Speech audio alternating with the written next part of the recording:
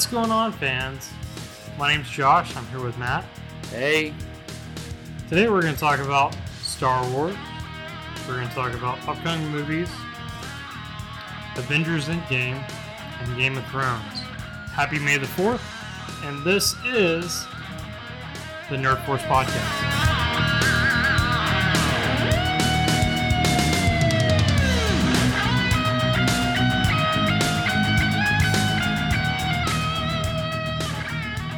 So first of all, what we'd like to do in this podcast is give a very brief moment of silence for our man, Peter Mayhew. Rest in peace, Chewie. You will be forever remembered and iconicized within your role. And we can never thank you enough for what you have given us in the character that you've portrayed and the dedication that you've had to a franchise. Yeah, so rest in peace, Chewie. There's no doubt that's a tough pill right there. Yeah, absolutely. They've got a younger guy working on it now. It's just he's I don't know if you've noticed anything different, but he was in the last Saga movie. Yeah. So mannerisms and things like that, I didn't notice anything different. As far as like what I could tell, like just one off watching it. Right. I mean, I haven't really sat down and done a full comparison either, though. But I'm sure I could draw some things. But I mean, just what Peter brought to Chewie.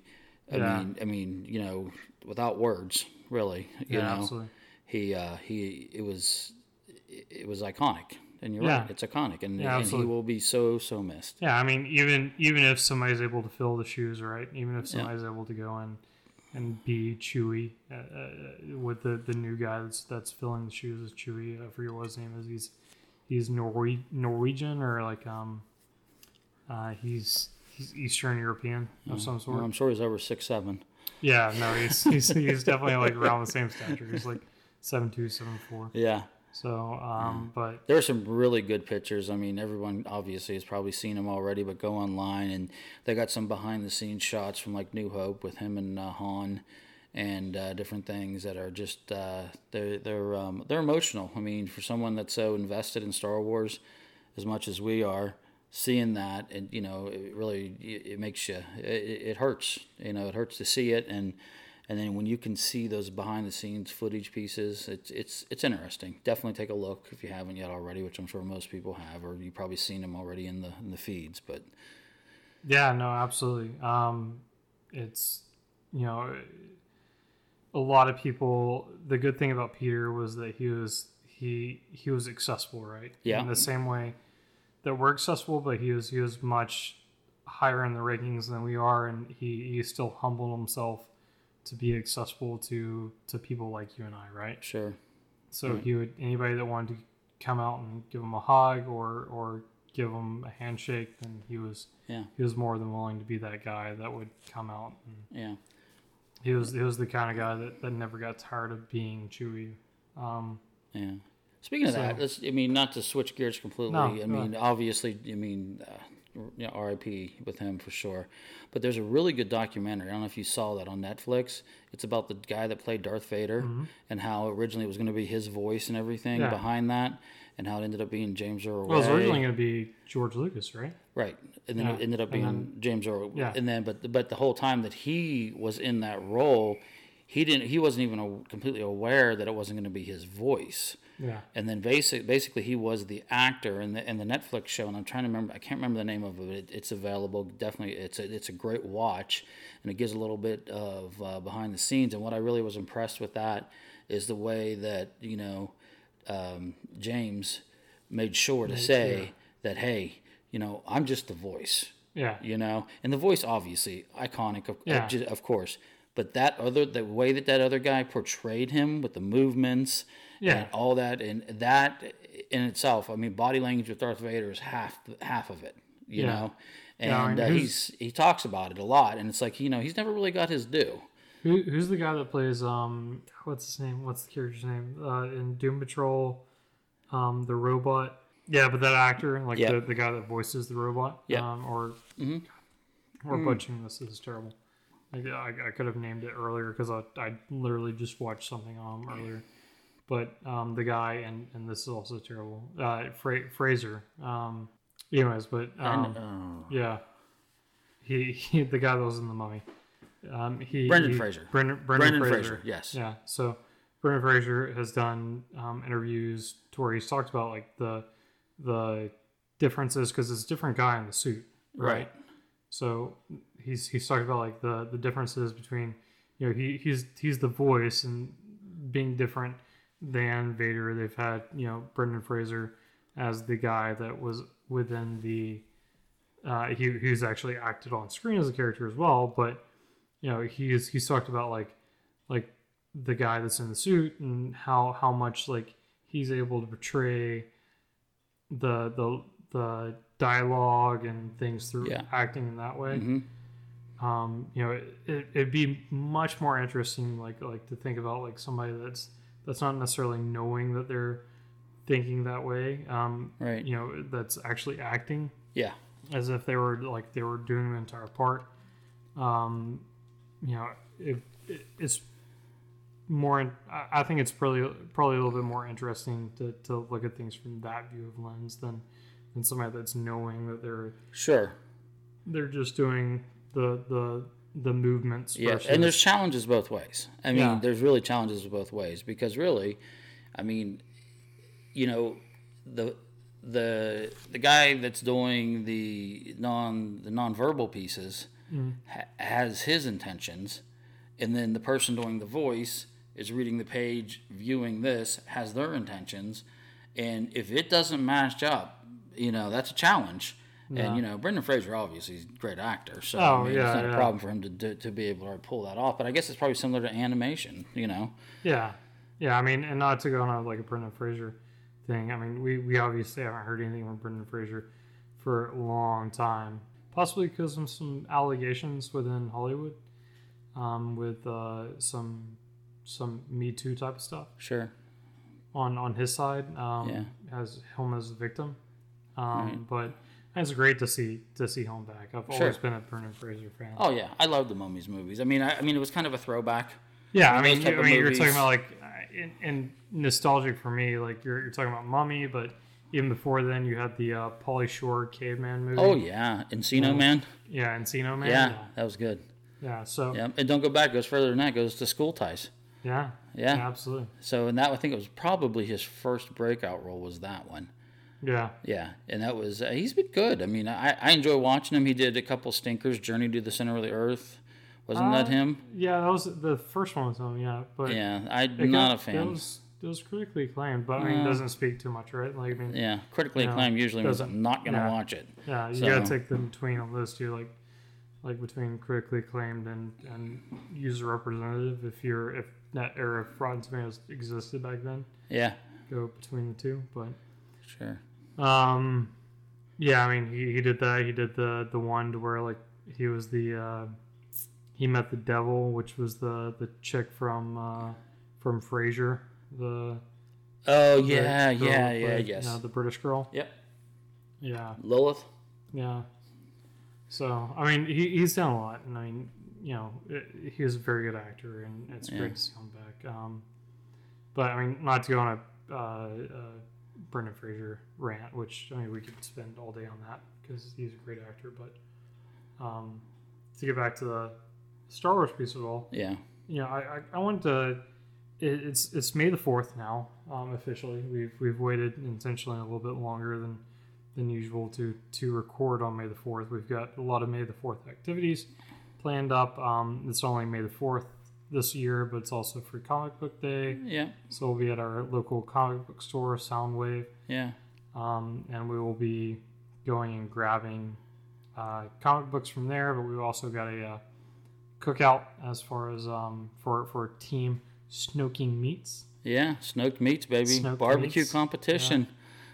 Yeah. Yes. So we'll let you know how we panned out next week, which I'm sure we'll be victorious. Yeah. I mean, we'll do a live Q&A. Not that you'll catch it from this recording, but we'll post a little bit too. We'll post a little bit. Yeah.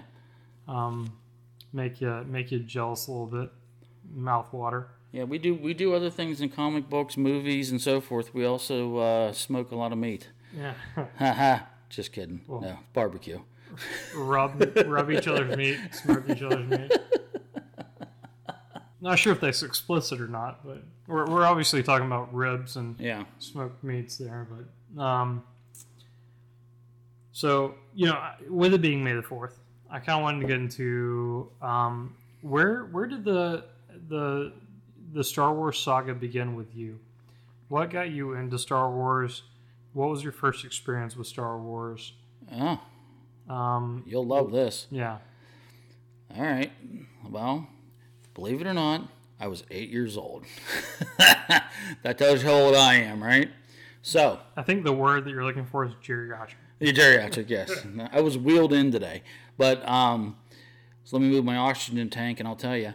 So basically, I saw Star Wars at the time. I was living in England as a military brat, and at that time, movies in England still had intermissions too. Believe that. Oh. So every movie you'd go to, there was an intermission.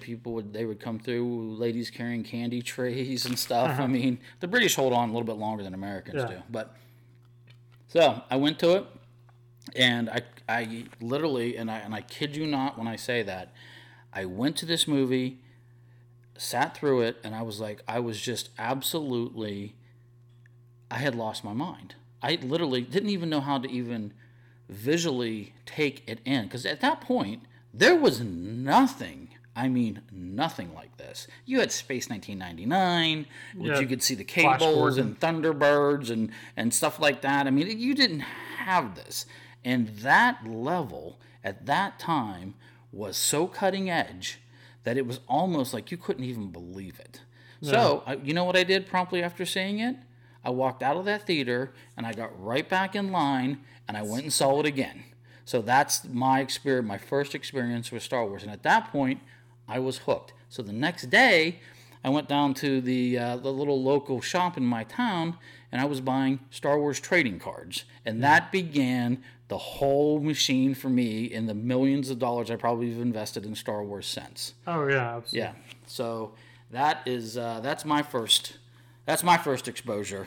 And then after that, it was just toy after toy after toy. And it was like, it was always waiting for the next toy, and then, sending off for the characters, waiting on the cardboard and all that other business that went along with it, and having the retractable lightsaber characters, and different things like that. And, I look back and, I'll be honest with you, I had them all. And, I was fortunate enough that, my parents would do that.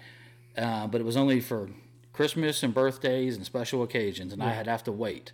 Yeah.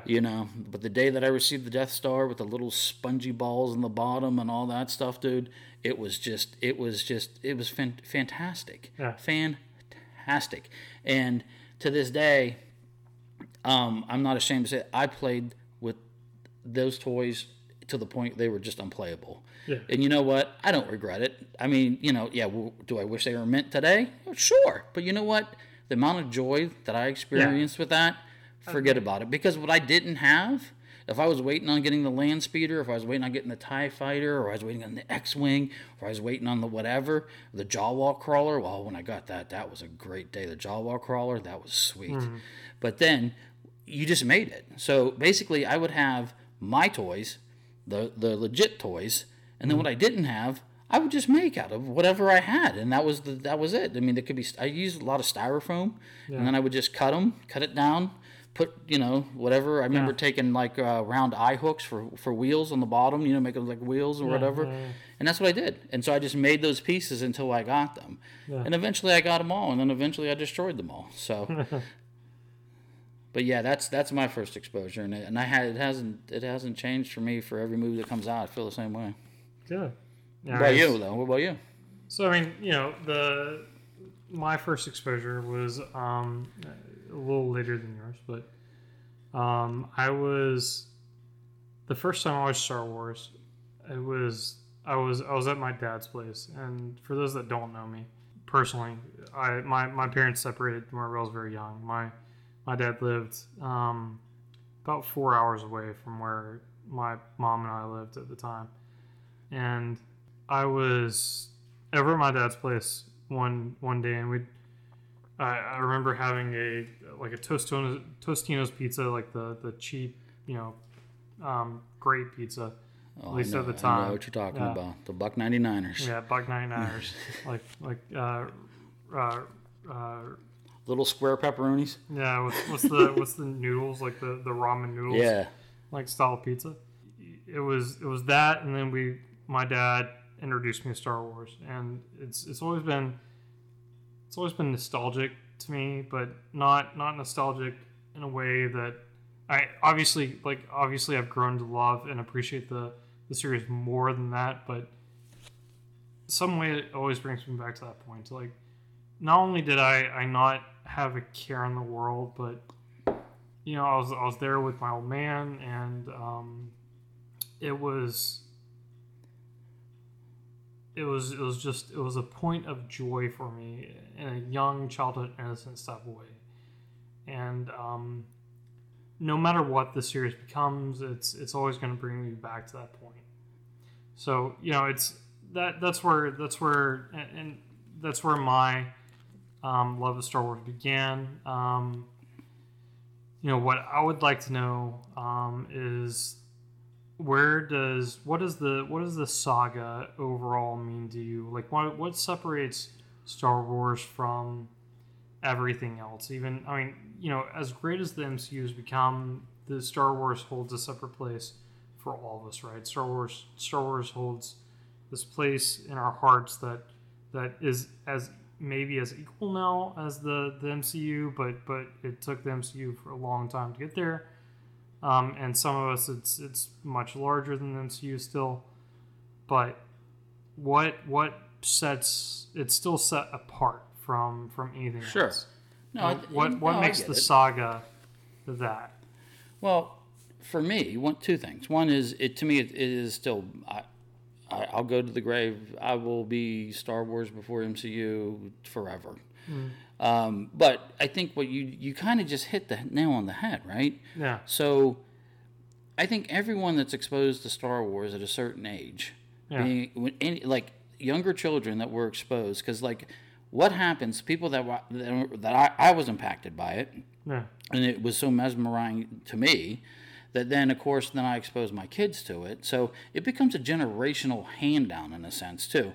And what it does is it brings back, and the feelings that you had, they don't go away. That's why Star Wars, in my mind, even though they've done some things that in movies, I'm like, are you kidding me? Let's not. Why are you guys doing this? They get a pass. Because, to me, it still just goes back to the joy that I had as a kid, and I think that every time I'm like a kid when I go to the Star Wars movie. When we went to go see the Last Jedi, I'm buying the 20-ounce drink with the R2 topper and the tub and everything else. You know what I mean? It's like, what am I doing with that now? I haven't drank out of my topper since. You know what I mean? But I use the cup. But and it's like, you are, and it takes you back to a point. It's like going to Disney World. Yeah, you know what I mean? Yeah. That's what it is to me. It's experience. like I go in, I don't have a care in the world, and I'll tell you what, it's not just me, because when they did like the Phantom Menace and those ones, that's at a point where I wasn't, where I was at living and so forth. I didn't have a lot of people that were as into it as me. Mm-hmm. So, I knew it was getting released, and I bought my tickets, and I'm going to go see a show at 1 o'clock in the afternoon. I'm leaving work. And I go in to sit down in the movie theater, okay, and I'm looking around, and there's a whole bunch of other dudes in there in shirts and ties, my age, you know what I mean, that are doing the exact same thing, you know what I mean? And it's like, I looked forward to that for like all day long, you know what I mean? It was like, oh, God, I can't wait, And that's like anything that Star Wars puts out, it's the same thing. It's always, I can't wait. And I think it always goes back to that childish nature in a sense. No, I mean, it's not just that. I mean, obviously the story's great, but that's where it resonates with me. I don't know. That's how I feel about it. No, I think you captured it perfectly. Like it's the feeling of going to Disney World captured in a film. Mm-hmm. Luckily enough, I mean, we live in a day to where we can soon go to those places and actually be fully immersed Yeah. within the culture. But up until this point, it's been that. It's been the immersion of what we have into childhood innocence. It's and joy. Good. You know what you just said? Good point. Childhood innocence, right there. Yeah. Because when I go, I don't have a care in the world, No, Josh. I'm not thinking about anything. I'm not thinking about anything. Yeah. But am I going to get a good seat? And am I going to get the armrest? Yeah. That's all I'm worried about. Yeah. So. Where's a good lightsaber battle going to be at? And, Exactly. Who shot first, Han or Exactly. Guido? Yes. That's about it. That's the extent of politics within Star Wars, as far as the Star Wars fans concerned, as far as dividing politics at least. Yeah. Sure. Yeah. It's a simplistic story, and it's very adept to anybody. And anybody can go in and enjoy it. I think. I tell you one thing that I find really fascinating, and I'm sure people that are listening have probably gone on and done this, but go on and there's a ton of different YouTube clips of this, and it's parents that have shown their kids the movies, and then they film their children doing the "No, I'm not your father" thing. Yes, exactly. That is so priceless, and that right there. That's where it captures you, because as an adult, you want your kids to experience that same thing. Yeah. And you're going to want it with your kid. I had it with my kids. Yeah. You know what I mean? And I'm telling you what, it's so cool. That is so cool, because that shows you the power of those movies and how well they hold up. Oh, they're timeless. They're timeless. I think that it's within the same way that Gone with the Wind is now. Sure.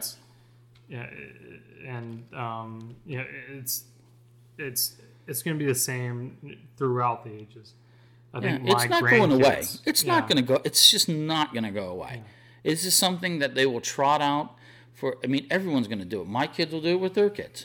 You know what I mean? It's just if you're in that Star Wars life, baby, you're in that Star Wars life. Yeah. And I think that when I meet people and say I've never watched Star Wars, I'm like, are you kidding me?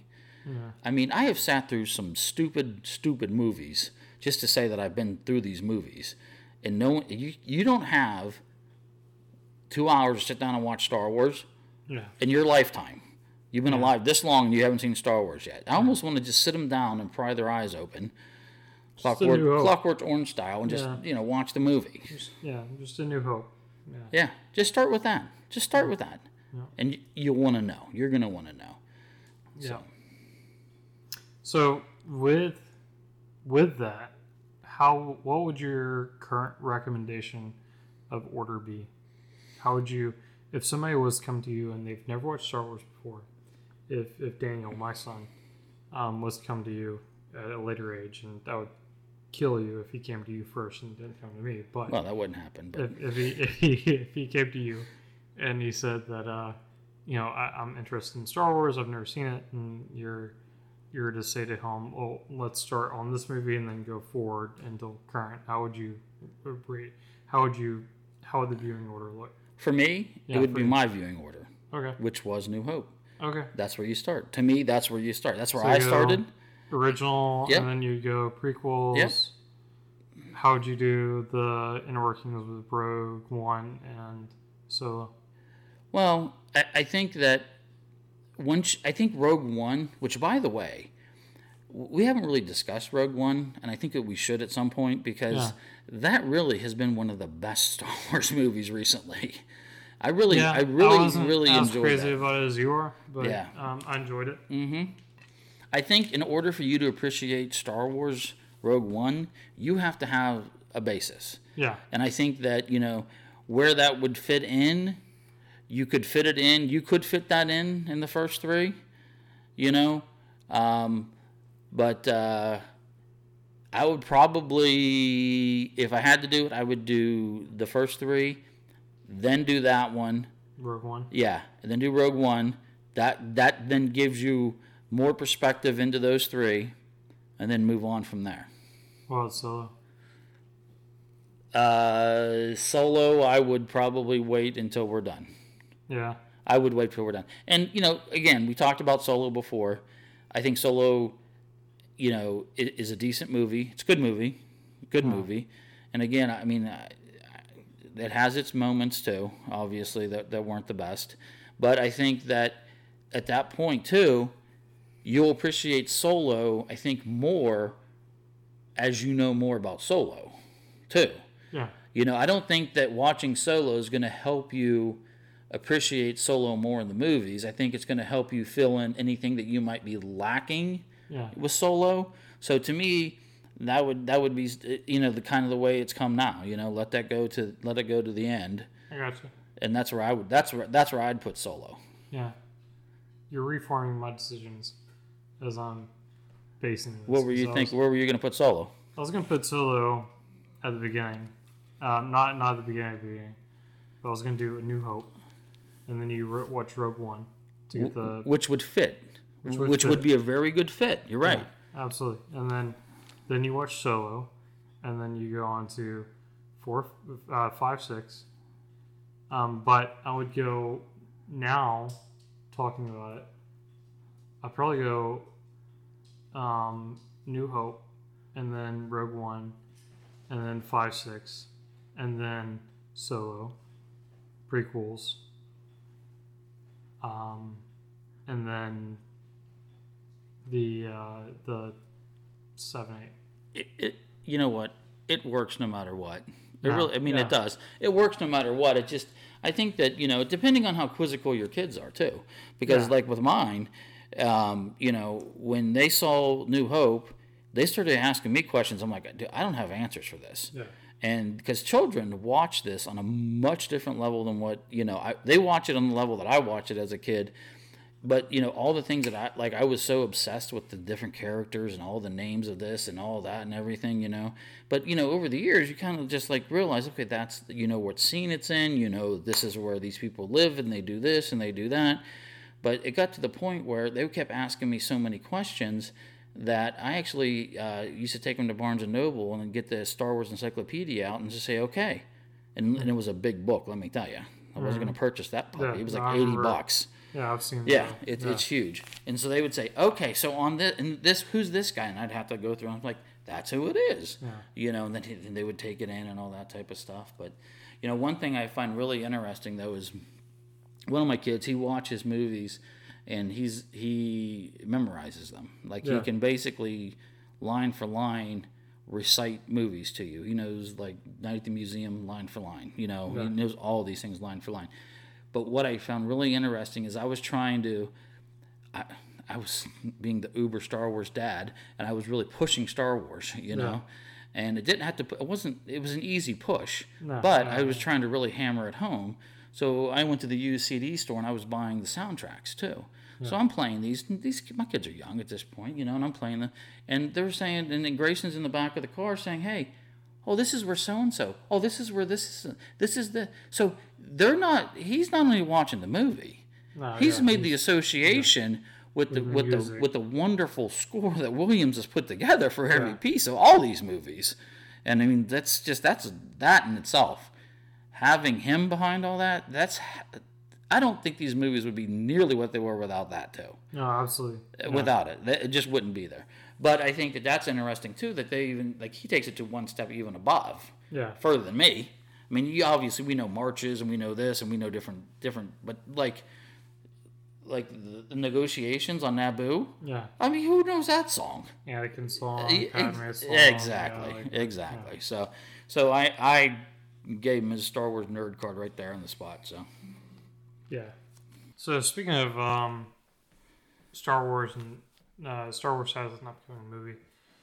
Obviously, Episode 9 is coming up, and we want to talk about some other upcoming movies. I know specifically you've been working on some stuff that for upcoming movies.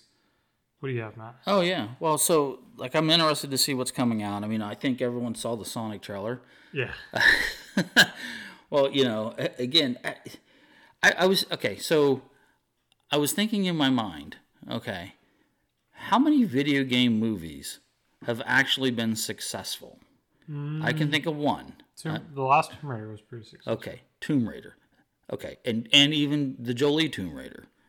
Yeah, I would put the most recent two, like as far as financially successful, probably the No, Jolie. just successful. Yeah, I would put the Okay, the I'll most even put it recent this Tomb way: Raider. watchable. Watchable, yeah. Yeah, okay. I wouldn't even put the most and the quality of movies that we have now. I wouldn't put the Jolie Tomb Raider in there. Oh no, I put I think at the time you disagree. I disagree with you on that. Contextually at the time, yeah. Yeah, I think at the absolutely, time, yeah. I think she embodied that character, and I think that Pretty she. well. I think but she. having the new girl in there, Yeah, that's a different twist though, because that plays more into the Tomb Raider that's on game right now. yeah, which is the same girl. Well, But, it's still yeah. Laura Croft. Yeah. But the Laura Croft. I'm saying the same actress. So, Oh yeah. The Tomb. Okay, let's Yeah. talk. What is It's- that? What it's was that? unpaired game. 90s Tomb Raider. yeah. Okay, yeah, so PS1 90s Tomb Raider with where it Angelina was just, Jolie, like, right? blocky and yeah. Okay, that one. Yeah. Okay. I think Angelina Jolie did a fantastic job as Yeah. Laura Croft. Yeah. I mean, with the and all the grunting and the lifting and the jumping and the shooting and she did a good job. And I'm not a huge fan of her work, but I mean, I think that and Cradle of Life that they did was they were good. Yeah. And I think this Tomb They're Raider, watchable, they right? were Yeah. watchable. Yeah, they're still on today on TNT and everything else. So there's somebody's watching them. So, Yeah. but the and the new Tomb Raider I enjoyed. I thought it was pretty good too. Yeah. You know, I like the more grittier, edgy Tomb Raider, which is what we're getting now. Yeah. You know, compared to the more sleek, Soft. You know that Yeah. well, I don't know if soft would be the right word, but it was more. Uneducated, like unexperienced. Well, not unexperienced because she was very experienced. She was very Yeah, knowledgeable. I'm just saying, like Angelina Jolie's, like they started Angelina Jolie's Tomb Raider off in a different area than what they started. Sure. Oh yeah, the new yeah, Tomb yeah. Raider off of, Correct. Yeah, they rebooted it. I mean, it was a complete reboot. You get as you go and learn these things, you get and experience, the things that Laura Croft experienced over time. You get harder, right? Mm-hmm. Yeah, I just think that they did a good inside. job in the '90s Tomb Raider with capturing the little nuances of Laura Croft. Because I mean, I played those games. I played all of them, and they were great, fantastic games. And I think they were able to bridge that gap. So to me, that's probably one of the only ones. I mean, you can go down the list. I mean, Mortal Kombat Evil, stinks. Mortal Kombat. Mortal Kombat, like I would. It's watchable. Like for after 5 beers. I don't know about that. Like the first one, I wouldn't say the second one's definitely not. But the first one, was the second one necessary? No. But you gotta look back contextually. Like what else did you have whenever the second one came out? You had the Purple Mask, right? Or the what was the superhero film with the purple mask? The Phantom. The Phantom, right? Billy Zane. Billy Zane, the Phantom. Yeah. But you know what? See, okay, so that's another one. Now, I didn't care for it, but I did not watch that contextually at all because that character was from radio. That was from radio shows. Yeah. So they took a radio show. But so was what was the dark one what's the band of brothers that's Hollywood driven? The guy that was on Third Rock John Lithgow? Not Third Rock. Third in Rock or whatever the one that Oh, you mean Lemons and Alec Baldwin? Yeah, Alec Baldwin. The one that Alec Baldwin played, the superhero that Alec Baldwin played. I'm blanking. It was it was along the lines of the Phantom, but it was Darkman. Oh yeah. Yeah. Darkman. Yeah, nah. Yeah.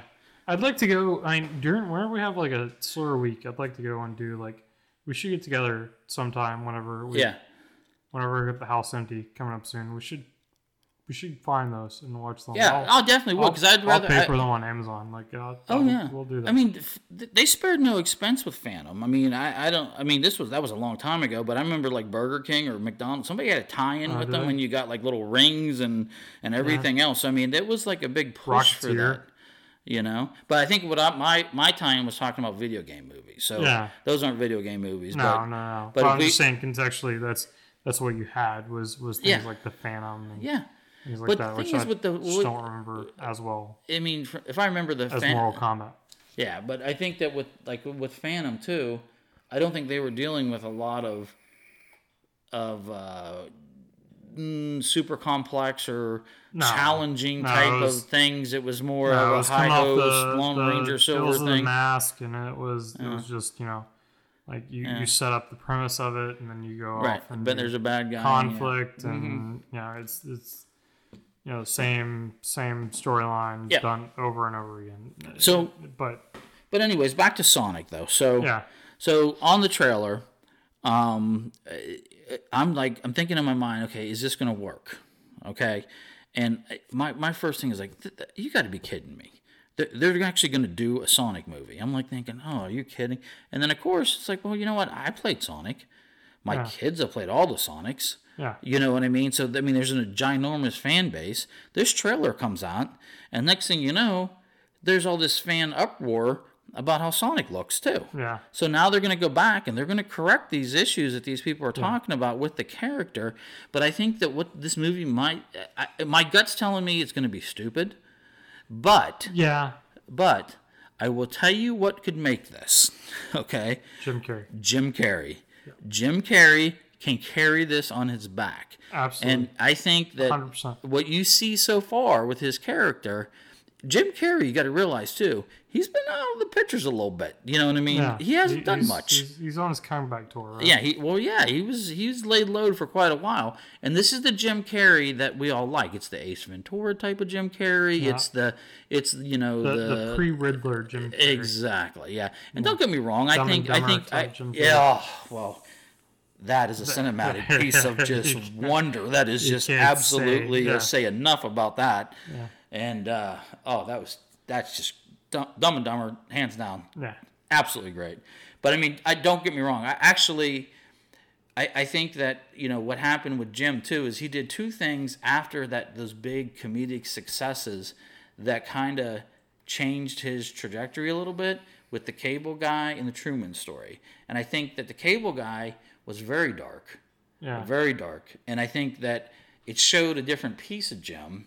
And I think that the Truman Show did the same type of thing. You weren't getting the Jim Carrey that you were used to, and I think that's what kind of helped, evolve him. He did Eternal Sunshine, I think, or Eternal something. Sunshine. Yeah, that's where I was going to put it, like his pivoting point. Yeah, I don't see it like at Cable Guy. Yeah, it's that's a very dark. Yeah, that's it's a dark. very dark character for him. I've never thought of it that way though. Yeah, it's very dark. In my opinion, it's very dark. It's dark, right? But it definitely like shows his trajectory on. Yeah. On not to mention, what about the Andy Kaufman? Andy Kaufman, yeah. Yeah. So I mean, and that actually, there's another Netflix thing on that's really worth Man watching. on the Moon. And it talks about how he truly immersed himself into that character, and it was to the point where people didn't know. And I think that it was like the same way you didn't know with Andy Kaufman, right? Yeah. People still don't know. They still talk about him.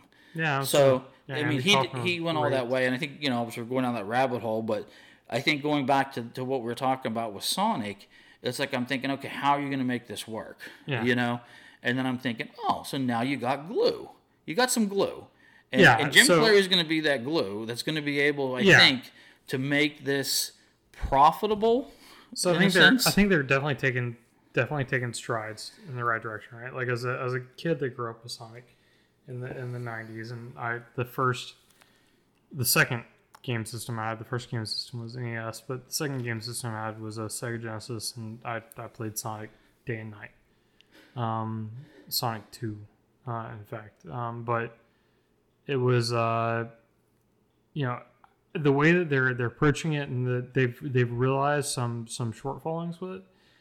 I think if they go and take the character now, and that we talked about this before, but they're talking about doing revisions with the character, right? And they're as far as graphically. Yeah, I'm assuming, or at least, right? Yeah, and it's 100% CGI, I believe. Yeah. I think that's probably where they realize the pitfalls. Been at.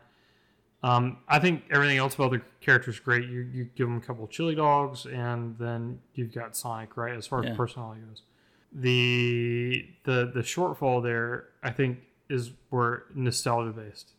And if you can pivot this movie and make it geared towards people my age, Yes. instead of like Yogi the Bear type of movie that they did, Oh, God. 10 years ago or so. Which should have never happened. Yeah, but they were trying to bring on a new audience, and I think that's what they were trying to do with Sonic. Yeah, but I think the Sonic. I mean, Yogi is a carryover. If you were into Yogi, Yeah, it's because it's a carryover. I'm before but my you time. Right? are the genesis of the Sonic generation in a sense. So I think that they're really going to pivot off of is like you got a kid, you're going to go to the movies. Yeah, and you can't take your kid to see Endgame. You know what I mean? You're going to take your kid. I would take my kid to go see Sonic if they wanted to go see Sonic. Yeah. Or if I want to take them to the movies and I had that or some ridiculous cartoon I didn't want to see, I'm going to see Sonic. Yeah. And I think it's going to make money. I think it's going to. I actually, my initial take was like, please don't do this. Second take, when I thought about it a little bit, and exactly what you just said is exactly where it's at. It's going to hit that wheelhouse, not just with people that your age too that don't have kids are still going to go, but you are also other ones at your age that have kids are going to take their kids. Yeah. So it's going to do well. I think it's going to be one of those type of movies. And then there'll be a sequel, and I do think that Jim's going to hit a home run in this. Yeah, I think if they play it well, there will be a sequel. I think if they go the nostalgic route where like they'll get parents invested enough to like. I saw a picture to where on Twitter I think this past week to where somebody had changed the eyes to the original eyes instead of circular white eyes around. That's and the first thing. First thing my son said to me when he saw the trailer is like, "Oh, really? What's wrong with his eyes?" Yeah. That's what he said. Yeah. He didn't say anything about the teeth. Have him wear some white gloves. Yeah. Right, and then he's already got the red shoes, right? And so I think so. Make it nostalgia's sake for nostalgia's sake, right? And that's the way that you turn this around. Is that's where if you're doing it, just do it that way. I mean, come on, you're already asking people to believe, but there's an outer space hedgehog here to save the world. Yeah. So let's think about this. Just put some gloves on him. Yeah. You know what I mean? Yeah. I agree completely. Yeah, absolutely. It's. I think they're definitely taking. It seems like they're taking strides in the right direction. I think they'll do okay. I'm interested to see where it comes out at. Mm-hmm. Who's the guy in it? The one there's a very that's a very funny scene where he has the bag, and he's holding the bag, and Sonic's inside the bag. Yeah, and he's pulling the zipper closed. He goes, "I can't breathe in here. It smells." Do you have like your kid in your bag? And he's like, "No, it's not my kid." Well, it's a kid. Yeah. But it's not my kid. Yeah. So now that's going to help because if you can get that with understanding what you're going to get from Jim, I think that could pull through. You gotta go the '90s Disney route, right? Yeah. You've got to have jokes that interest the parents without destroying the childhood of the kids. So right there is a beautiful. That's like right there, the double entendre, right? Yeah. So you got the kid thinking, "Oh, that's funny." There's a kid. He said he got a kid in the bag, but you're thinking, "Oh." These other people are thinking, got a kid in the bag. Yeah. You know what I mean? So that's perfect. That to me is so reminiscent, and I swear to God, one of the best written ever is Shrek. Yeah. Shrek does that better than anyone's ever done it. Yeah. Ever. Yeah, when you talk about that, you can watch that movie on two different levels and get the same amount of enjoyment. You can watch it as a kid, watch it later, you watch it a different way. That is so cleverly done.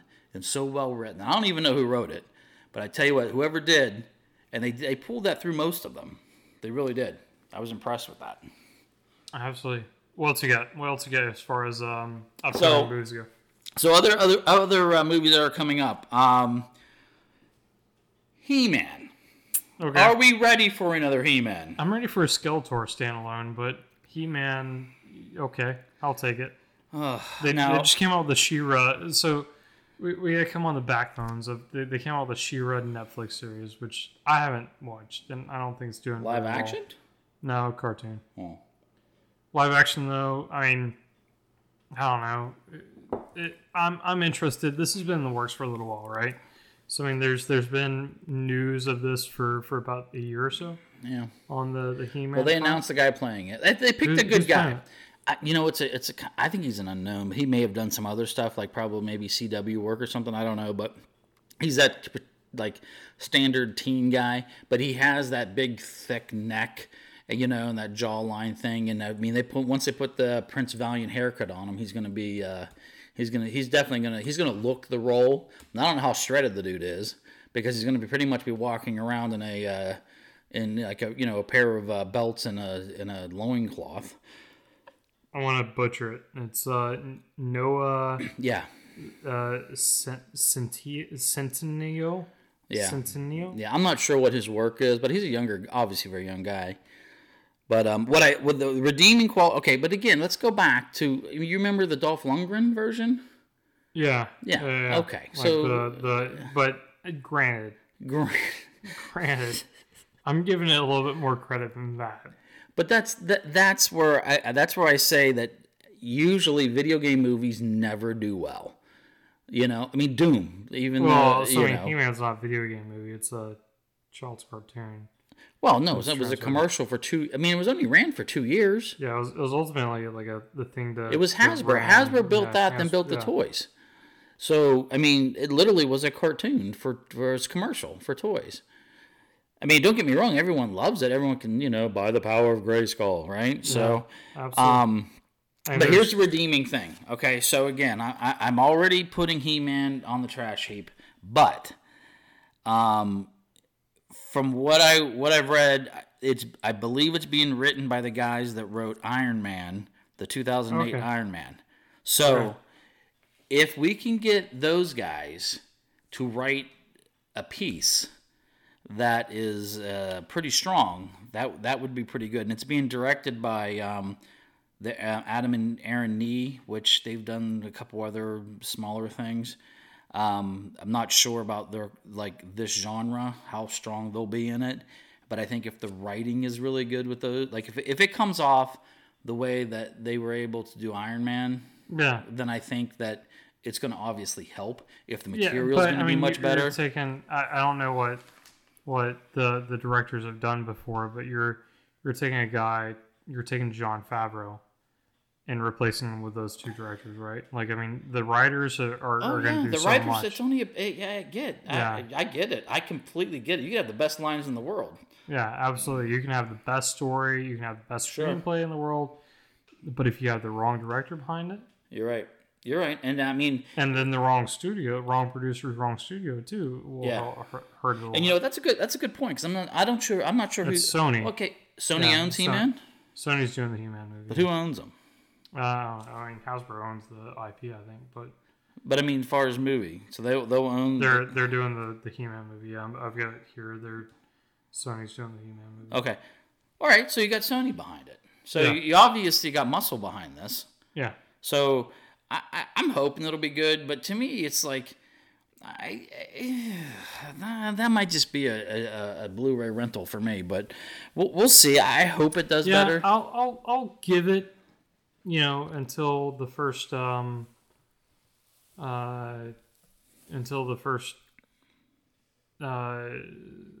least the first trailer, teaser to make any type of predictions on it. I don't know. I would like to see a good He-Man movie. It's not anything that I've asked for. I don't think it's anything anybody's asked for.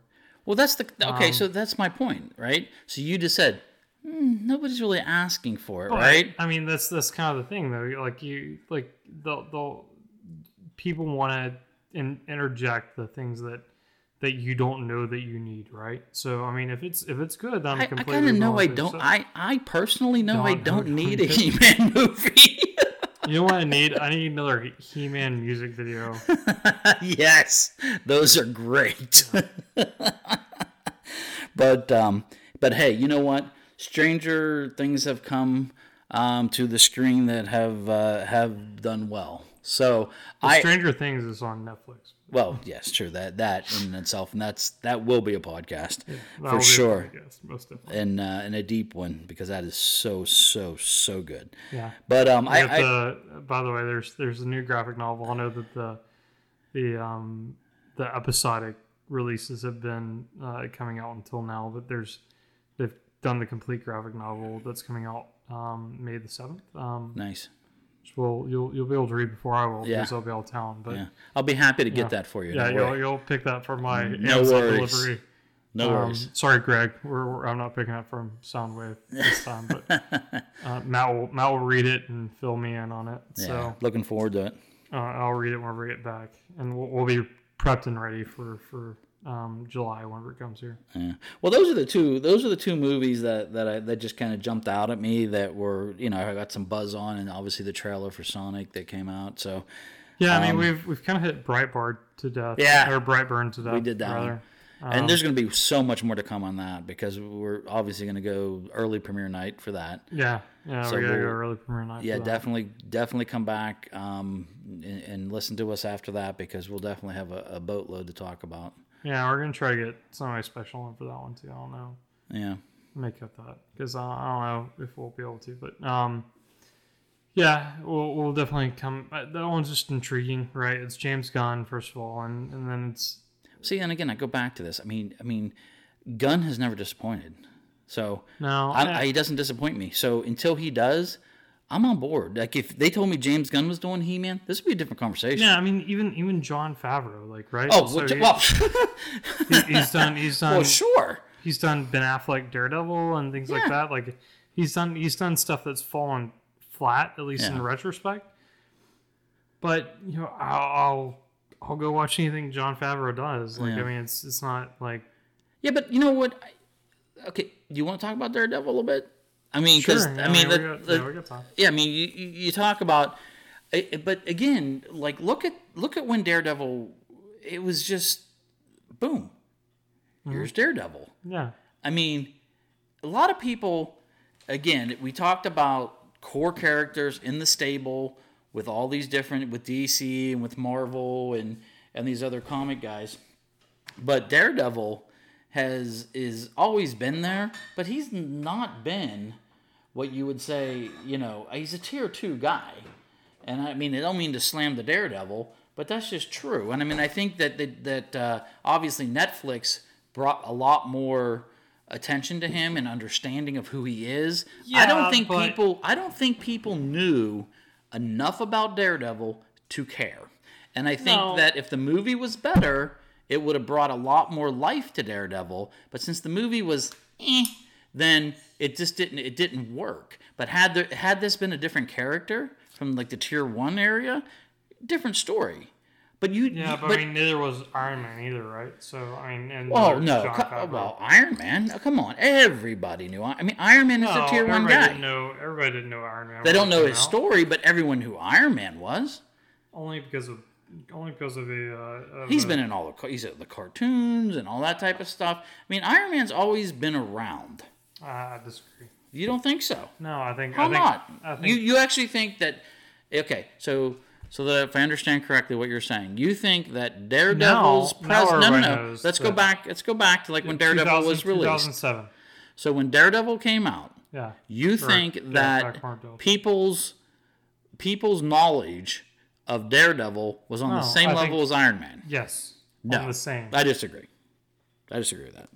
But I guess we'll just disagree. I just think that most people know who Iron Man is. Yeah. Now. But they knew then. No, I don't think. Why so. would they open up that whole MC? They made a choice. They made a choice to start that whole MCU based on Iron Man. They made a choice to do that. Because all their the characters that were very well known were already taken. You've got the Hulk. Those are taken by Universal, which they did something with Universal afterwards. I understand. And they've got Spider-Man, which was done by Sony, Okay. who owned the IP as far as Right. movies go. Okay. And so they took Iron Man. So you think they settled and on Iron Man? They didn't to a settle lesser on him. extent, like, But I they don't had think a they okay. necessarily Why didn't they do settled. Captain America There's- first? I agree. They could have done a Captain America. They could have they didn't necessarily settle. They met in the middle of the road. I'm going to say if you Iron ask Man. people to name characters, even back then, Iron Man would come Cap. up. I think Cap would have. Well, no. came up before Iron Cap Man. would be first, or be up there. But Iron Man would be in the top 10. I think Daredevil Cap, wouldn't even crack the top 20. Wolverine. But granted, that was owned by a different property too. But I don't. Iron Man would have. I think Iron Man comes in around the same as Daredevil. No, Time period. no. With the non-comic book I don't readers. think so. I don't think so. But Eh. well, it is what it is. But anyways, I think it's positive that Let us know what you think in Yeah. the comments. Yeah, do. On Facebook. Yeah. Follow us at the Nerd Force Podcast or at Nerd Force _podcast yeah. on Twitter. That it for upcoming movies? You got anything Yeah, else? well, I mean, we'll dive into Suicide Squad another time, but Okay. I think that there's some interesting things going on with Suicide Squad that we definitely need to talk about. It's going to take longer, so Yeah. I think we got other topics we want to get to. But yeah, we'll definitely within the next couple podcasts touch on that because I think there's a lot of interesting activity going on there. Definitely, they've announced the characters, so we'll address that and we'll Yeah. talk about those folks and. Save that for another week. Yeah, and I'll tell you, I can probably link back to you exactly how each one of them tie into the Batman universe for sure. Oh, absolutely, yeah. And we'll go from there, but we'll revisit that because we want to make sure that we there's a couple things that I think might change within the next week with that, so I really don't want to address Yeah. it too soon. Yeah, So- I mean, we'll have more to come Yeah. next week. We'll have Spider-Man trailer most likely within the next week to talk about. Yeah. Well, again, I mean, we're talk talking about about upcoming. I just picked out a couple movies that I thought that were interesting. But you know what? Has there been a He-Man video game? Not that I can Seriously? Think of. Yeah, not that I can think of. I can't think of one either. That's amazing to me. It's definitely on. Well, there will be one after the movie. I don't know. If No, there will be I one betcha. other movie. There'll be a mobile game maybe, but there won't be. I don't think there will be Oh, there will be. a platform or PC game. I think so. It's going to be on the Switch. Watch. We'll see. Okay, we'll bet on that. So, moving on from Yeah. from upcoming movies, let's talk about a movie that's been out for a little bit, and for a little bit meaning a week, and it seems a lot longer than a week. Yeah. Endgame's came out last week, and we're still dissecting things as far as Endgame goes, and there's definitely a lot to dissect. I think last I counted there were like 209 different Easter eggs within Endgame, and we're definitely not gonna get that deep at any point. If you want to see us get that deep, then you're gonna have to subscribe and like and share all that And you promise can, you'll listen. and set up a Patreon for us. And it's we want to get that deep at some point, but it's just not right now. So but I do want to talk about something that the Russo brothers or a Russo brother at least came out and said. I don't remember which Russo brother. Joe Russo. Okay. Yeah. Joe Russo. Joe's the shorter, heavier one, right? Yeah, non-glasses. Non-glasses one, yeah.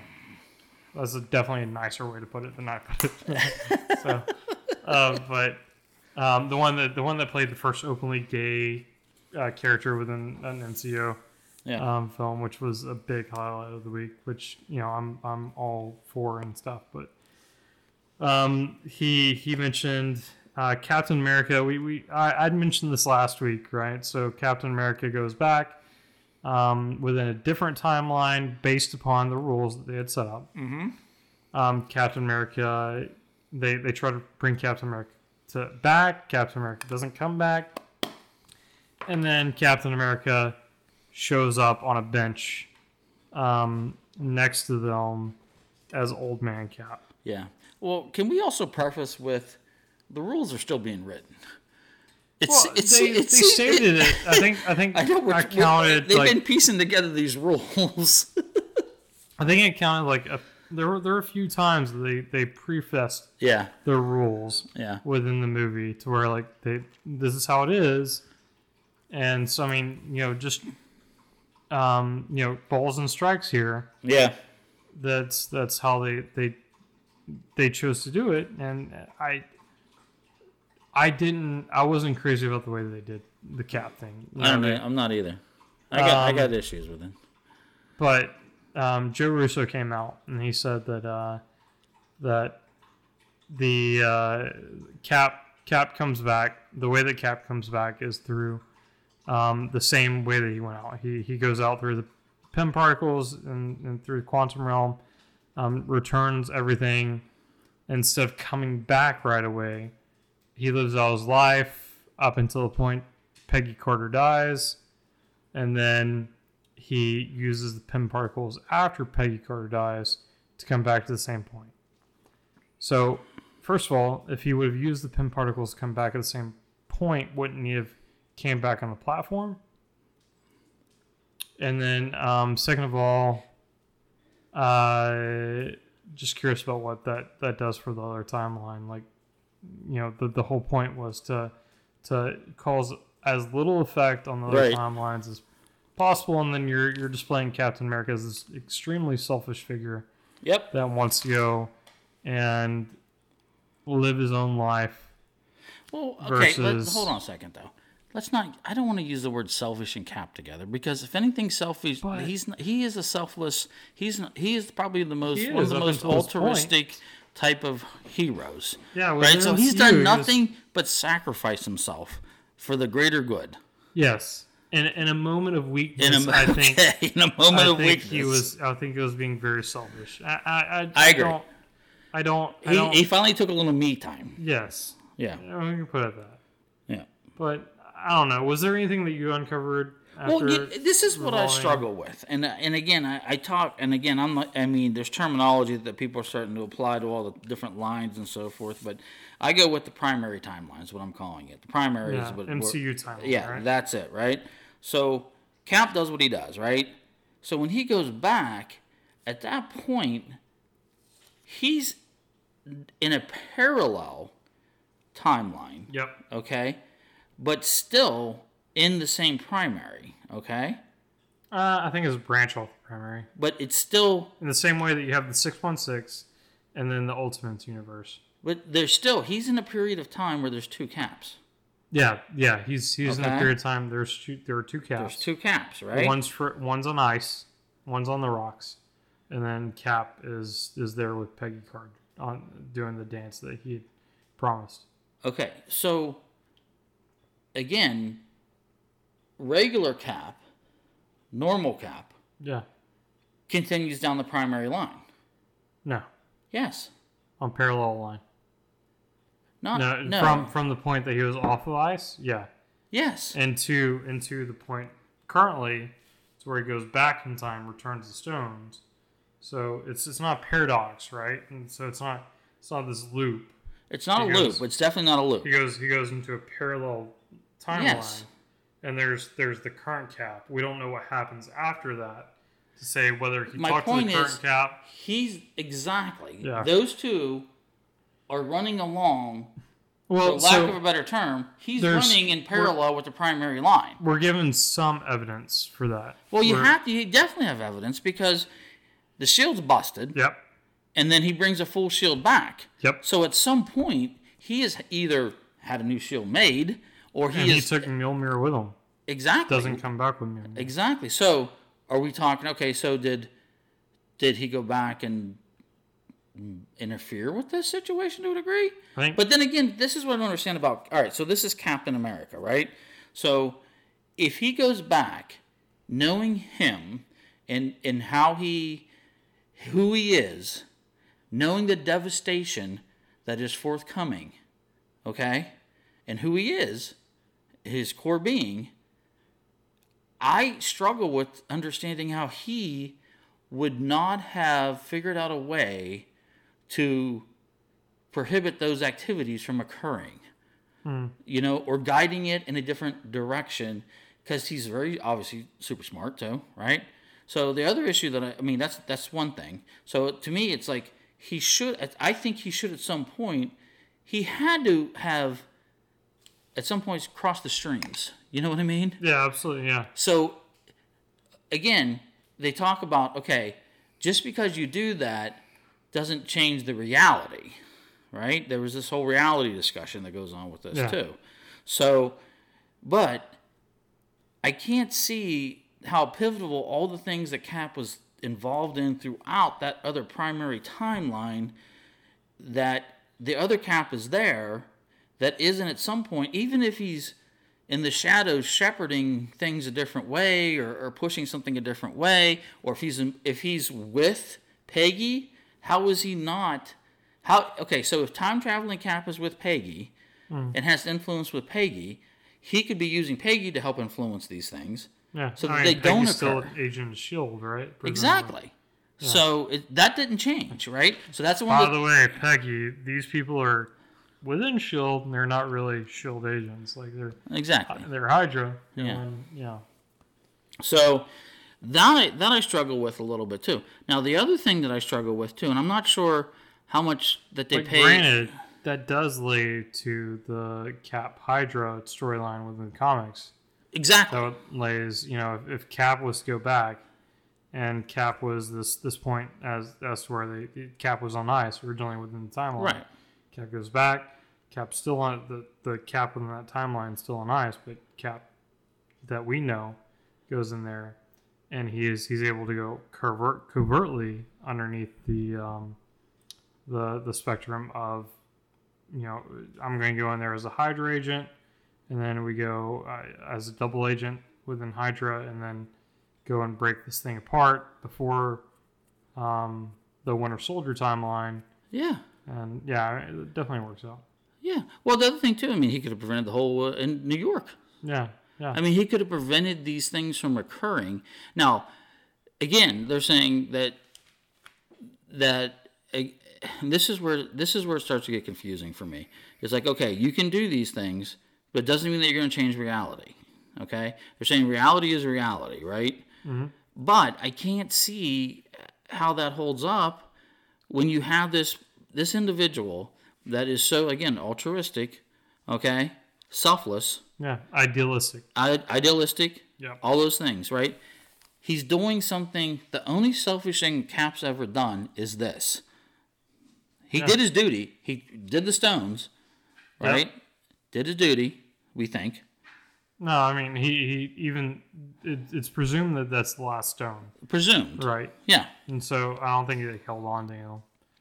But, so anyways, the one thing he does do, I just don't see it. I don't see it. But one thing that I saw in the movie too was like, well, I got a couple more things too. So, but the first thing was on this subject. The first thing was when he was going to do that, he's going to be gone for 5 minutes, right, or a minute, or whatever it was. 5 minutes, just back.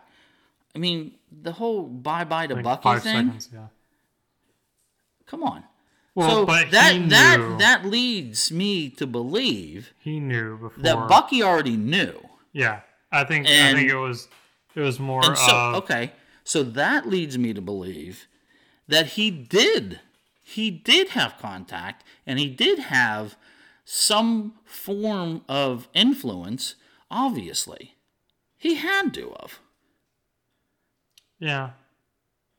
No, I mean, but within separate timelines, right? So I mean, but this this is where I struggle with this, because separate timelines I get. Yeah. Okay, separate timelines, 2 Caps. Yeah. Okay, so they're still running parallel with the main Bucky primary. Wouldn't have known. I think it was more of Bucky recognized the look in his eye. You think? Yeah, I think so. I think the same way that. Okay, that brings me to my next point then. Okay? Yeah. So my next point is this. So Bucky sees it in his eyes. Yeah. Cap's got crazy eyes. So obviously Bucky knows that Cap's going to do something. So he's just like, go get him, Cap. Yeah. Okay? Now, why would Bucky be so understanding of the mantle getting passed to Falcon and not him? Because Bucky's been on an arc where Bucky's been brainwashed. Bucky's good now, but at that point, Bucky's. But is Bucky? Are you truly at Bucky's odds with yourself? Bucky's his homeboy. That's his boy. He's his boy, but Cap knows Bucky as well as Bucky knows Bucky. And does Bucky know that he is not? There's not still some part of him that will revert back to the Winter Soldier Bucky, right? So I think Bucky within himself doesn't have full confidence within his own character arc of him not going back to that Winter Soldier piece of him. I agree with the way that they went with Falcon. I would have loved to see a Bucky Cap at some point, but I'm okay with the way that they went. No, I'm okay with the way they went. I'm not questioning the way that they went. I think it's a good decision. Yeah. I think it's going to play very well. Yeah. And I think that obviously they always they show that dynamic between the two. They're very symbiotic, those two. Yeah. And they play well with each other. Obviously, they fight extremely well together. They know each other. They know everything that's going on, and you see that, and you especially see it in the earlier movies where, like, when he's jogging around in DC and all that stuff. Yeah. So you know that tightness is there. Yeah. But that tightness is not nearly as tight as it is with Bucky. Well, but I mean, you gotta look at the character. The character is if you take the two characters and you judge them upon Cap. I think that Falcon within this universe that we know, within MCU, falls closer to that Cap role. He's more but wouldn't this idealistic? He's more I agree. Falling in line with things. I think Bucky's not there yet. Yeah, but wouldn't you say that Bucky is on a redemption arc? No, absolutely, yeah. So wouldn't a redemption arc for Bucky be to move to that point? Yeah, but I don't think he's there yet. I think Falcon's there. Okay, the other thing that I found a little strange too is again, not everything goes back to the comics. We know that, right? Yeah. So obviously they're going to base things. They're going to base, right? Well, if they're going to base it, it's going to go back to the comics at some point. Well, it goes back. I mean, obviously, no one's denying the fact that Cap was injected with super soldier serum, right? Yeah. Okay. Well, what does that do? It causes slows the aging process. Right? Yeah. So we don't know how long. Cap was within that timeline. Well, obviously he was there for a hell of a long time because if he went back to that point, he went back at a point in time that he would have been. So let's say he's probably 35 whenever he leaves out, and that's not judged on anything like right. We're living in. He comes back 2012-ish, right, for the Battle of New York. This first time we see him in this present timeline, and then we see him 2018 plus 5 years, so 6 plus 5 years, 11 years later. So, even if he did the World War II thing, World War II. If he enlisted whenever he was 18, World War II, he would have been 24 by the time that World War II ended. He comes out and he's 11 years older, 35. So 35 when it goes back to 1944, and then even if he was to go up to until, so you're talking like teens of years. Yeah, we're talking about like 70 years.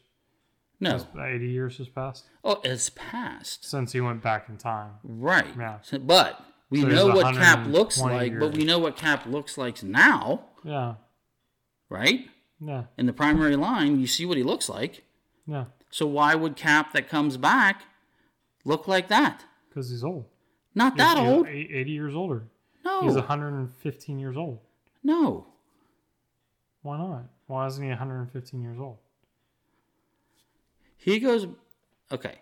So Cap goes back. Yeah. Okay. To 1946. Okay. When he goes back, how old is he? 35, you said? 35. Okay. 1946 to 2000. So he's 35. And the other Cap is how old?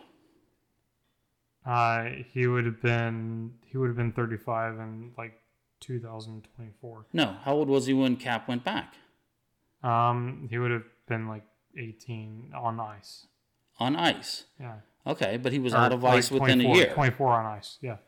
Okay, so he's out. When he's out, he's 24. Yeah. And Cap would be 40, Yeah. roughly. Yeah. Okay? Well, The guy, I mean, it guy depends looked like upon- he was sitting on a bench like Tuesdays with well, Maurice. It depends upon when he came out, because the Cap that we know comes out in 2012. So Cap that we know with the MCU at that time would have been much older than 40. He would have been, 1946 to 2012. So Okay, again, 58 I don't know. years. I don't know how well the serum retards your growth or your aging. no, and that's, You know. that's what the Russo brothers are playing to. Yeah, and that I struggle with a little bit. And there's nobody else that And- we know of within this MCU that has that. And within the No, comics, there's we other had, people that have like smaller portions of it in their system. Nick Fury has a little bit within in the him. comics. Within the comics, they do, and so does Yeah, what's her Black name? Widow. Black Widow does too. yeah, So but we don't know that within the context of the MCU. That's what I'm saying. I understand. Yeah, I still think we can hash the age thing out again. I need to write this down. yeah, And I started drawing graphs of this and lines to try to put like these points in there to see how this would all phase through. I just don't think he would be that old. He wouldn't look that old. yeah. I mean, I So, I don't know. well, I mean, again, that's just, and you know what? That's what they made these movies for. Yeah. And that's where they leave you thinking, and that's, but that's one of the things that I struggled with that to a degree, because, again, and we talked about it last week too, when, and again, I'm still hung up on the Loki thing.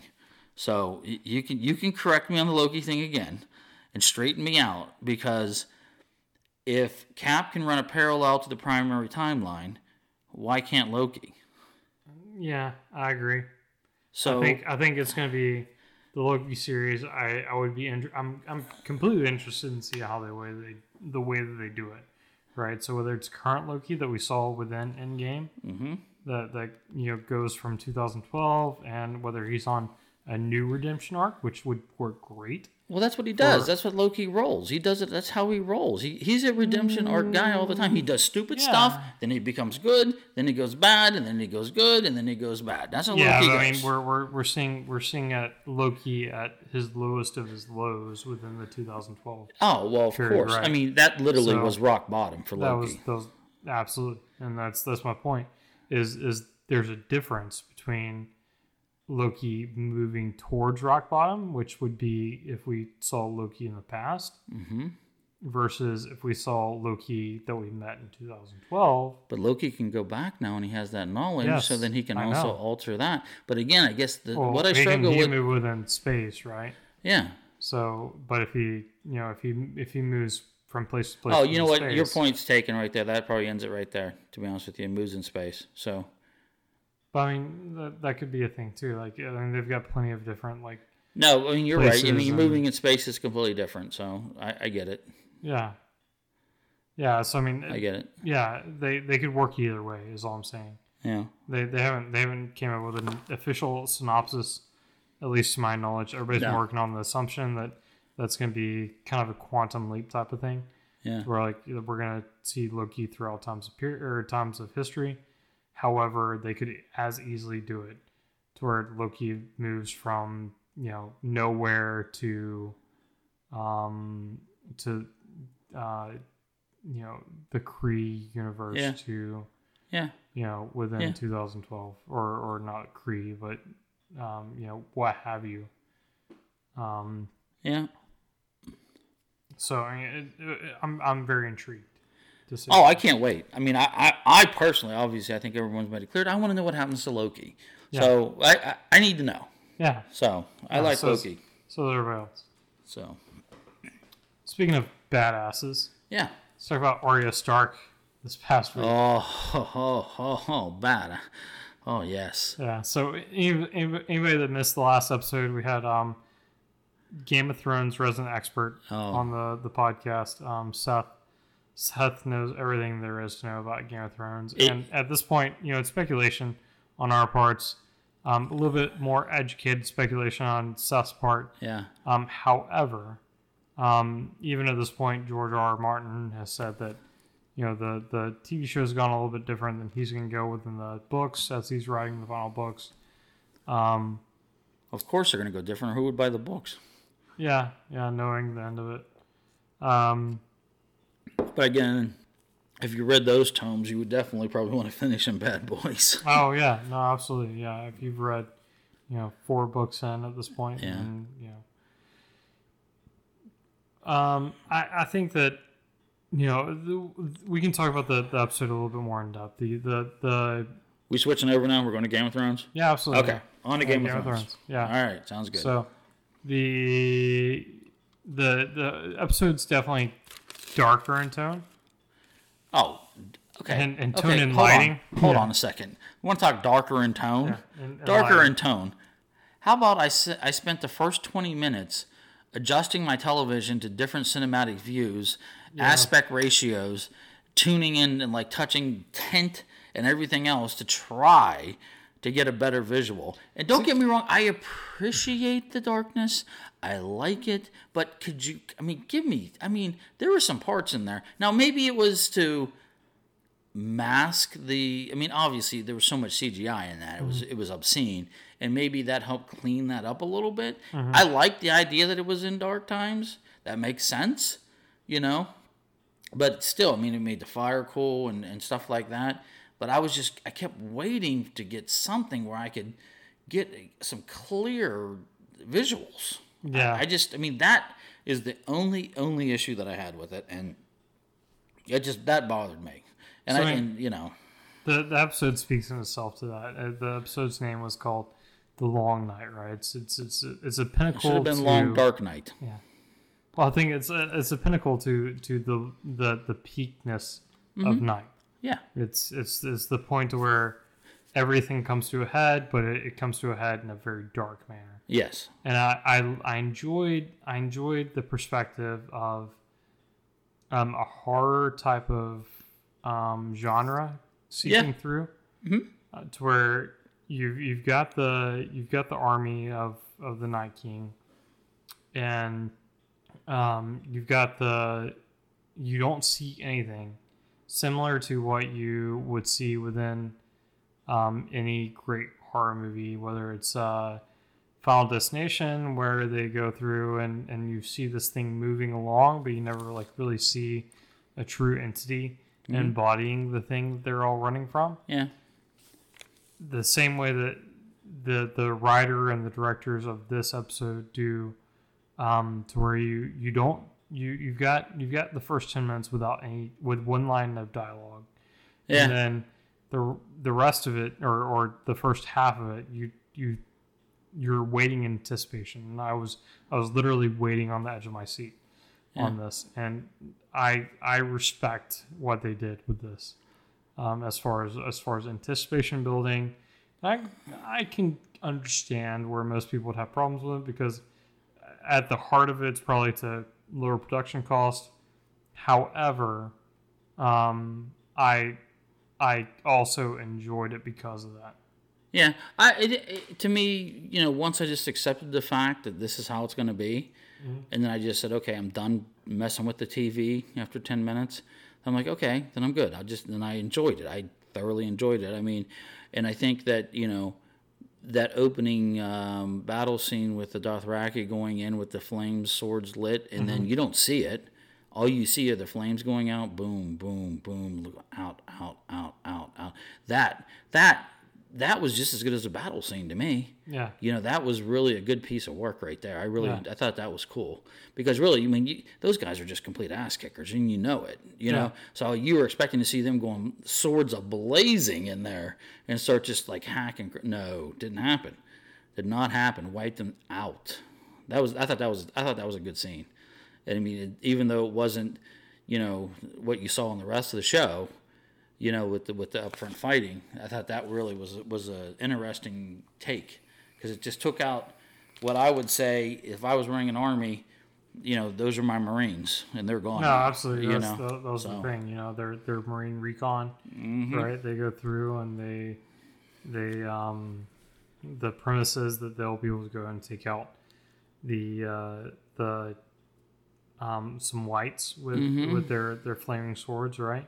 Yeah. So they go in charging in, and they're just there's this huge army waiting from the other side, and they don't see it, and it's in the same way that we saw like white climbing over white, and just imagine you go through and you meet this wall of giant and white climbing over white, and they're just like yeah, thrusting themselves upon you, and yeah. very few of the people make it back Well, I think scarred. Yeah. So it's I appreciate what they do with it. I'm not, would I've liked to see something more grandiose? Sure, but I See, that's where I differ. I like grandiose, and we had grandiose later on, but that kind of set the tone for me. It's like, oh, this isn't something to be trifled with. yeah. This is not going to go well. Yeah. You know what I mean? This is not. Oh no, looking good. I was surprised by how well they made it out of it. Yeah. I was expecting Winterfell to be completely burnt to the ground. Yeah. By the time they left the episode. And there's completely. So, what do you think? Obviously, we had differing opinions on how things were going to end up in this episode, especially with Seth. And Well, for the record, can I say that I was right about the crypt? Yeah, you're Okay, right, definitely thank you. right about the crypt. All right, thanks. Yeah, both Seth and I were wrong about the crypt. You were right about the crypt. I was surprised that they did that. I felt I didn't think they would either. I really did. Yeah. I mean, it just didn't make sense to me. It was a little cheap. Yeah. In all honesty. But it gave that opportunity for Tyrion and Sansa to have that moment there too. So yeah, I get that. I felt like it was a little cheap. Yeah. But it didn't take away from anything, I think, overall. No, completely not. No, So, it was almost like a subline. Yeah, absolutely. Yeah. It was definitely a subplot to everything. It'll be interesting to see what they do to the characters coming forward, Tyrion and Sansa, because a Stark has to stay in Winterfell, right? Yeah. Arya seems like she's not interested in keeping the throne with Jon's new found lineage. Yep. He's definitely moving forward and staying with Dany. I think he's moving forward towards King's Landing in the next episode. I think Sansa's staying there. Tyrion's probably going with Dany into King's Landing. Yeah. Dany and Jon. Well, I think John's going to end this, is what he's doing. Yeah, I'm still on board with Jon being the guy. Yeah. I think that's what's going to happen, and I think that I talked about his leadership skills and stuff before. I think that the way this is, Jon's just doing what's right. You know what I mean? He finished this up. He wrapped this one up.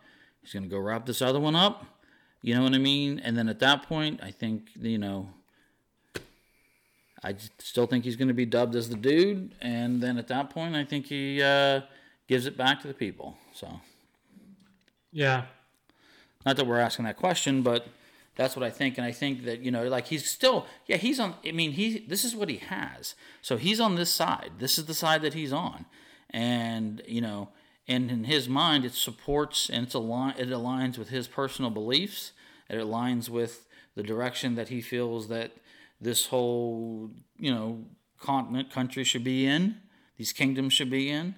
It's in line with that. So at this point, it all fits for him. And so it makes sense that he's going to keep doing this and pushing forward. And if Dany's part of that, then great, But, if Dany strayed, what do you think Jon would do, though? I don't know. That's a tough one, too, So. Yeah, I think Jon's... we've said this a couple times in this episode, but Jon's an idealist, and Jon's I think John's got Danny's back, but up until a point, John's got this greater movement towards him. He's got this greater ideal of what things should be, and so far Danny's represented that. However, if Danny falls astray from that, I think that John will go and pick up the things. I don't think that's necessarily going to be a worry for this season. Yeah. But I think John's going to be the leader for the battles to come, and the push towards the Iron Throne. I think ultimately, like, we're right in the same boat as far as like where it's going to end up at. I think as far as getting there, like, I think that there's going to be a lot more to play there. I think Jaime, Tyrion are going to play a bigger part. I think either Jaime or Tyrion are going to end Cersei and kill Cersei. But after that, I think John's going to take it up and say, he'll take it on for a second, and then be like, no, this is with his first decree, he'll do this. Yeah, absolutely. Yeah, we'll see. There were some great scenes in there, though. I mean, I loved how they did Brianna. I thought that was cool. Yeah. I mean, Brianna and Jaime fighting side by side. Oh, that's great. I mean, it's so awesome. Yeah. You know what? I just root for her every time. I always have. I mean, all the trials and tribulations that she's been through. What about Little Bear? Marmont? That was great. That was awesome. Yeah. Awesome. I love her, dude. She is something else. I mean, isn't she though? I mean, really. I mean, for a little kid to do that type of role too. Yeah. And to demand that, I mean, she commanded that. She owned that. Chops? And oh my God. Top notch. Yeah. Top notch. Because you know what? You believed it. I believed it. You know what I mean? And she was no joke. And the way that she took down that giant, dude, that was crazy. Crazy. And you know what? Hey, she'll be down in lore. I'm sure that maybe there'll be a little song written in the other books maybe about her, but Jane song, there'll be a Little Bear song. Yeah. Little Bear song, and is it Little Bear? They call her Little Bear? Yeah, Little Bear. I was sure if it's just Bear or Little Bear. I just call her Bear because she kind of scares me, but but very interesting. Like deaths that I wouldn't have predicted originally. Definitely wouldn't have predicted Arya to take the final strike, although it makes complete sense. Makes good sense. Good sense, but I didn't see that, though. No, I did not see that at all. Well, I thought that Greyjoy that was... Really? I mean, that was the choice that he made? Well, he's on a redemption arc, right? Like, we talked about this last week. Like this series seems to take people that are on a redemption arc. Okay, so let's get this straight, right? Okay. Yeah. So we wheel out Bran, because that's all we can do with Bran. He just gets wheeled places, then he stares goofily at people for hours. Okay? So he gets wheeled to the tree, and now he's like super goofy. Yeah, rolls his eyes in the back. Yeah, rolls his eyes and does this whole thing, right? So then you got him there with a bunch of, just a sparse amount of archers, have managed to hold everybody. Everybody's dead. But Wheelchair Kid and him. Yeah. Okay? Okay, so at this point, we're having this moment. Him sacrificing himself serves what purpose? None. Yeah. I mean, it just... Okay, so he was told... He gets told by Bran, of all people, you're a good man. Yeah. Okay, so he just needed someone to tell him that?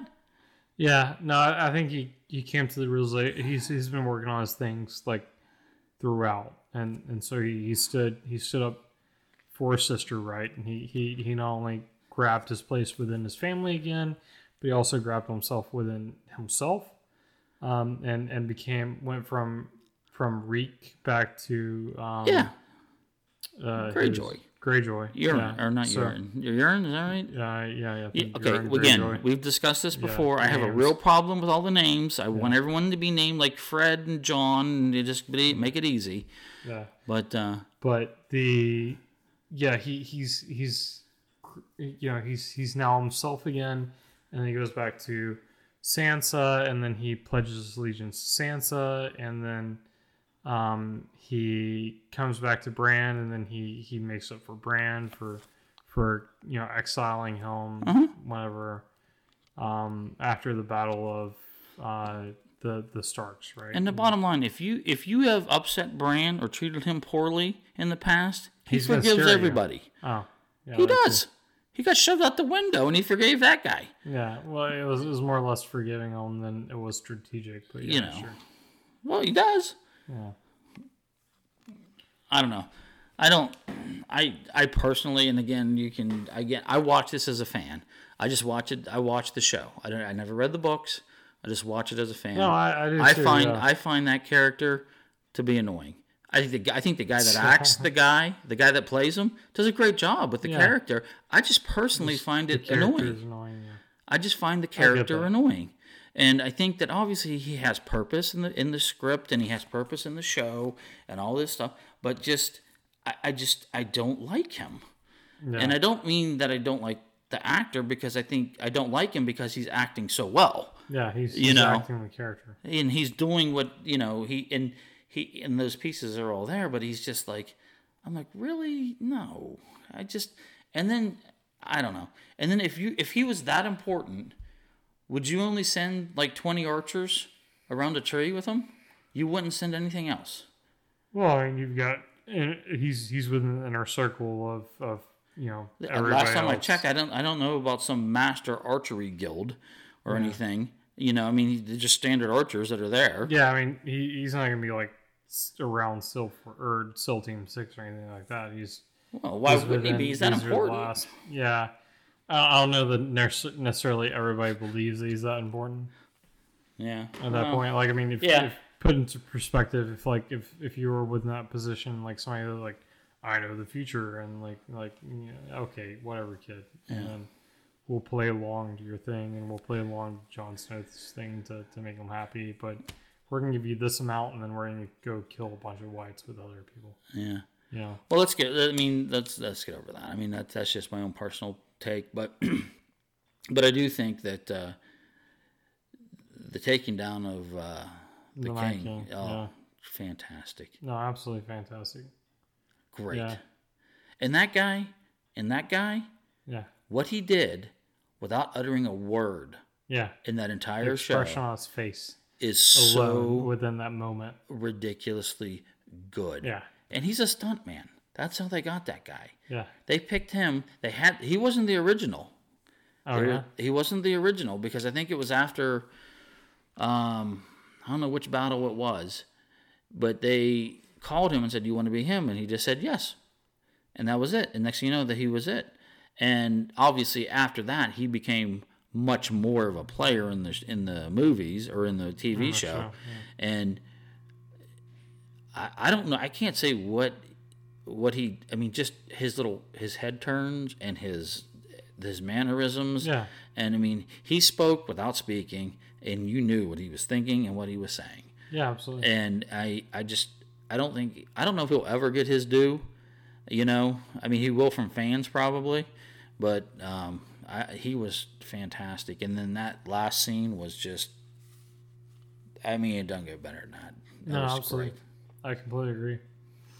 It's he's just a fantastic actor, and that portrayal of like his that face that he makes right then. Yeah. Oh, God. Yeah. I mean, in the face when he had her by the neck and was holding her up, he's like, "You're done." Yeah. Oh, son, you don't know. You don't know. Knowing, and as an actor, knowing what's coming next, and then and then betraying, like switching a flip or flipping a switch like that for those that aren't dyslexic. But it's I don't know. He's a fantastic actor. I think he's going to go on to do other things beyond this. Hey, he can do stuff without having even talk. So yeah, absolutely. No, I think this is going to be a launching pad for him, and we're going to see a lot more of him. I think he's Norwegian or Swedish. I'm not sure about that. I don't think it matters. It doesn't matter either. He can get a linguist, or he can get a language coach. Yeah. That, or he can be in the new Die Hard movie coming up, which that's coming out too. Yeah. So John McClane movie. Yeah. The McClane movie. So yeah. So what did you think of Game of Thrones? Let us know in the comments. Make sure to like and subscribe to the Facebook. We're at 54 followers as of today. Mm-hmm. I saw 54 new followers, actually. I think we're at 56 followers, too. Yeah. So it's organic and we're growing, man. Yeah, organic, we're growing. This is as much your channel as it is ours. And we definitely want to portray it that way. We've got some cool things identified for what we want to do forward. We do. I wanted to say we had a couple listeners that have asked. One, AD had asked that we talk Kevin Smith action with the new reboot and stuff, and we are going to do that. Yeah, it's just we're going to wait a little bit till we get Smith fan. Yeah, so AD will definitely get to that for sure. And we can probably do basically that'll be one solid podcast, I think, because we can discuss his work ad nauseum. But we will get to that for sure. So please be patient. Yeah, absolutely. I mean, we're definitely into that. I can talk Kevin Smith all day. The one thing that I did want to mention is that we do have things in line for what we're wanting to do with the podcast. We're definitely reaching out. 57 likes. So once we get to 100, we've got a giveaway in place.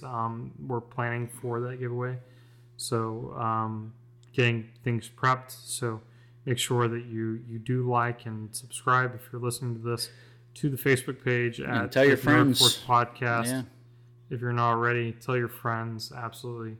Very excited for what we're doing. You can find us on Twitter at nerdforce_podcast. We're on anything that you can find podcasts at. If we're not at where you find podcast at, let me know through the Facebook page or through Twitter, and I will be more than happy to set that up so we are where you find podcast at. But as of right now, I think I've hit all the points there. But thank you for listening, guys. You truly are the reason that we keep on going with this. We enjoy it, but it's the listeners that really drive us to record these things. Otherwise, we'd just be talking to each other. So, which is still entertaining. But yeah. So, got lots of cool things going in the near future. Make sure to stay tuned.